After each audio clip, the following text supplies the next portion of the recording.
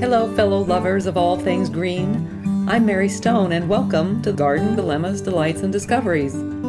It's not only about gardens, it's about nature's inspirations, about grasping the glories of the world around us, gathering what we learn from Mother Nature, and carrying these lessons into our garden of life.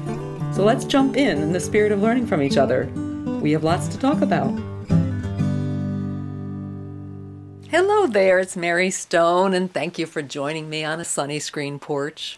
I camped out here last evening and woke to 45 degrees, but it is warming up quickly, and it's supposed to rise to 85 degrees today, which is hard to imagine, the swings of spring temperatures. Always a joy, but summer is on the cusp, but not for a few weeks yet. It's odd to see the lawn so browned out. We have been incredibly dry, very unusual for spring, which is interesting how weather rotates from year to year. The story we're going to share today talks about a different kind of season when it was very rainy. But don't worry, your lawn is not dead, it's just dormant, taking a nap. Anyway, thanks to those that reached back after last week's chat about flowers and meaning of Memorial Day. It lifts my heart to hear picnics didn't overshadow the significance of the day of gratitude for those that served. And I so appreciate the kind comebacks about my personal story and all of your support. It means so much. Indeed, it's essential to keep our minds and bodies healthy because the two are very much related. Thank goodness for the gift of nature and our gardens to help heal our souls and our hearts. Last evening I heard a baby fawn crying for its mama. Folks think they are abandoned, which brings to mind a story written a handful of years ago that starts like this. Hello, fellow listeners and readers. At last, the internet and cell service are restored after a week without due to the Wizard of Oz storm, coupled with my computer fixer-upper, dear Kurt, away on business. There are benefits to being unplugged.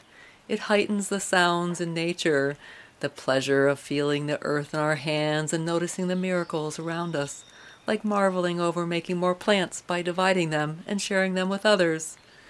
With the daily rains, plants and weeds have exploded as if to catch up on our delayed spring start. Amongst them is an enormous population of baby maples. Hundreds of saplings are in the yard, yet no mama maple is nearby.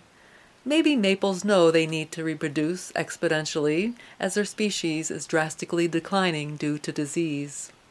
And again, this story was written in 2018, and so while that decline is underway, I don't know, it seems like there's more maples around, so maybe Mother Nature knows what she's doing. A side note, for the second time in a week, Ellie put on the brakes midway through our walk, purposely cut short. It gives me a heavy heart to see her aging. We're both getting older, my dear girl. I soothed her, offering her water. Gratefully, a kind passerby gave us a ride home.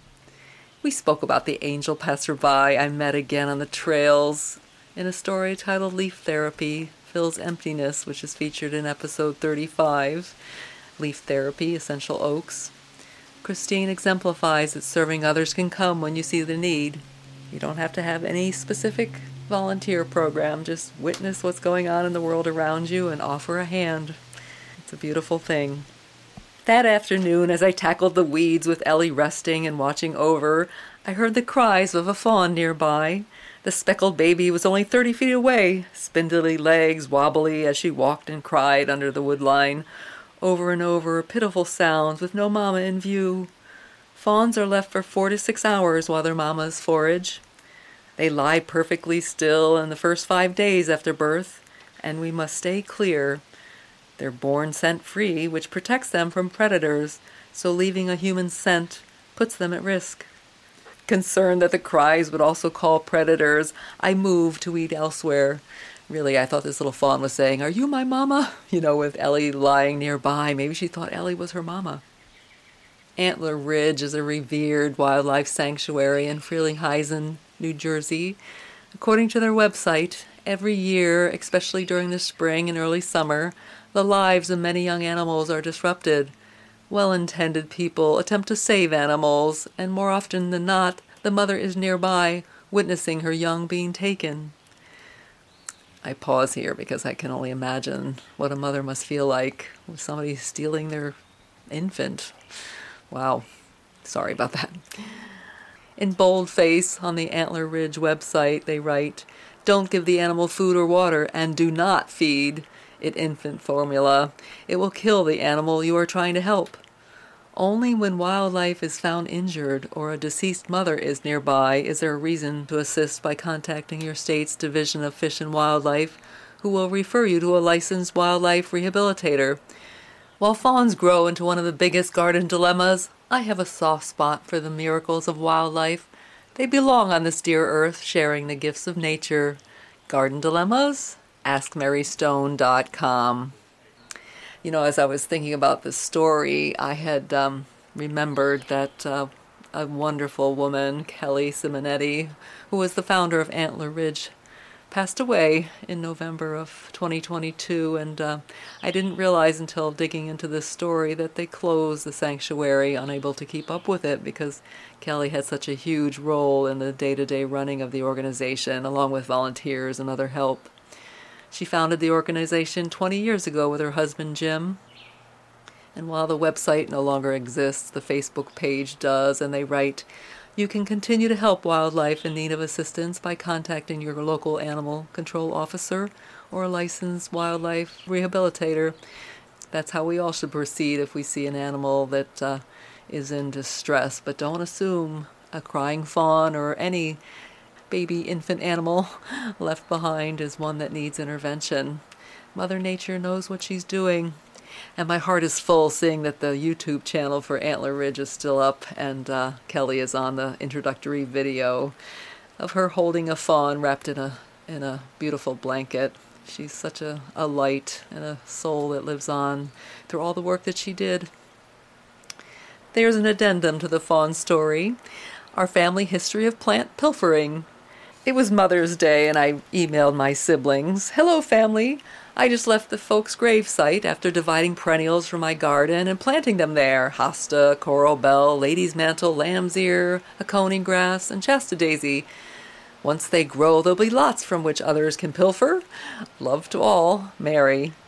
And my sister Dot writes back, "In true fashion, there's a family story about the grave site and pilfering. I was told this scene countless of times, and now I see it in perfect vision. Mom, as a child, probably bored because she was dragged to the family grave again. She tight-roped between the grave sites because she was told that it was disrespectful to walk amongst people's graves. Yes, Emma, even when they're dead. A few plots over, Baba, which is what Emma called her grandmother Mary, is bending over the gravesite of a non-family member to pilfer plant cuttings for her garden. Bessie chimes in, "Mother, stop stealing from the gravesite." Her mother retorts, "Why, Bess? They would give me permission if they were alive." And so it goes. Thanks, Mary, for beautifying the family gravesite and providing flowers to pilfer. Love, Sis. I recall asking my mom if I was named after her grandma, Mary, and she said, "No, I wasn't. You're your own person," she used to always say. We are all individuals in the garden of life, but part of the whole. So thanks so much for coming by. I always enjoy our time together, and I hope you have as well. And if so, please share the podcast with a friend or two so more can join us in learning and growing in the garden of life. And if you haven't done so already, I would appreciate more 5-star ratings if you feel so inclined, because for some magical reason, if we have more of them, more can find us, and that is a good thing. Look forward to next time on the Screen Porch. Have a great day. You can follow Garden Dilemmas on Facebook or online at gardendilemmas.com and on Instagram at #MaryElaineStone. Garden Dilemmas, Delights, and Discoveries is produced by Alex Bartling. Thanks for coming by. I look forward to chatting again from my screen porch. And always remember to embrace the unexpected in this garden of life. Have a great day.